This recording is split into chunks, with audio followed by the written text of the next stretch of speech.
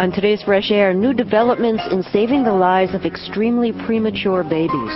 We'll talk with two authors of the new book, Preemies, Donna Wexler-Linden, who gave birth to premature twins, and her sister, Dr. Mia Wexler-Doron, a neonatologist.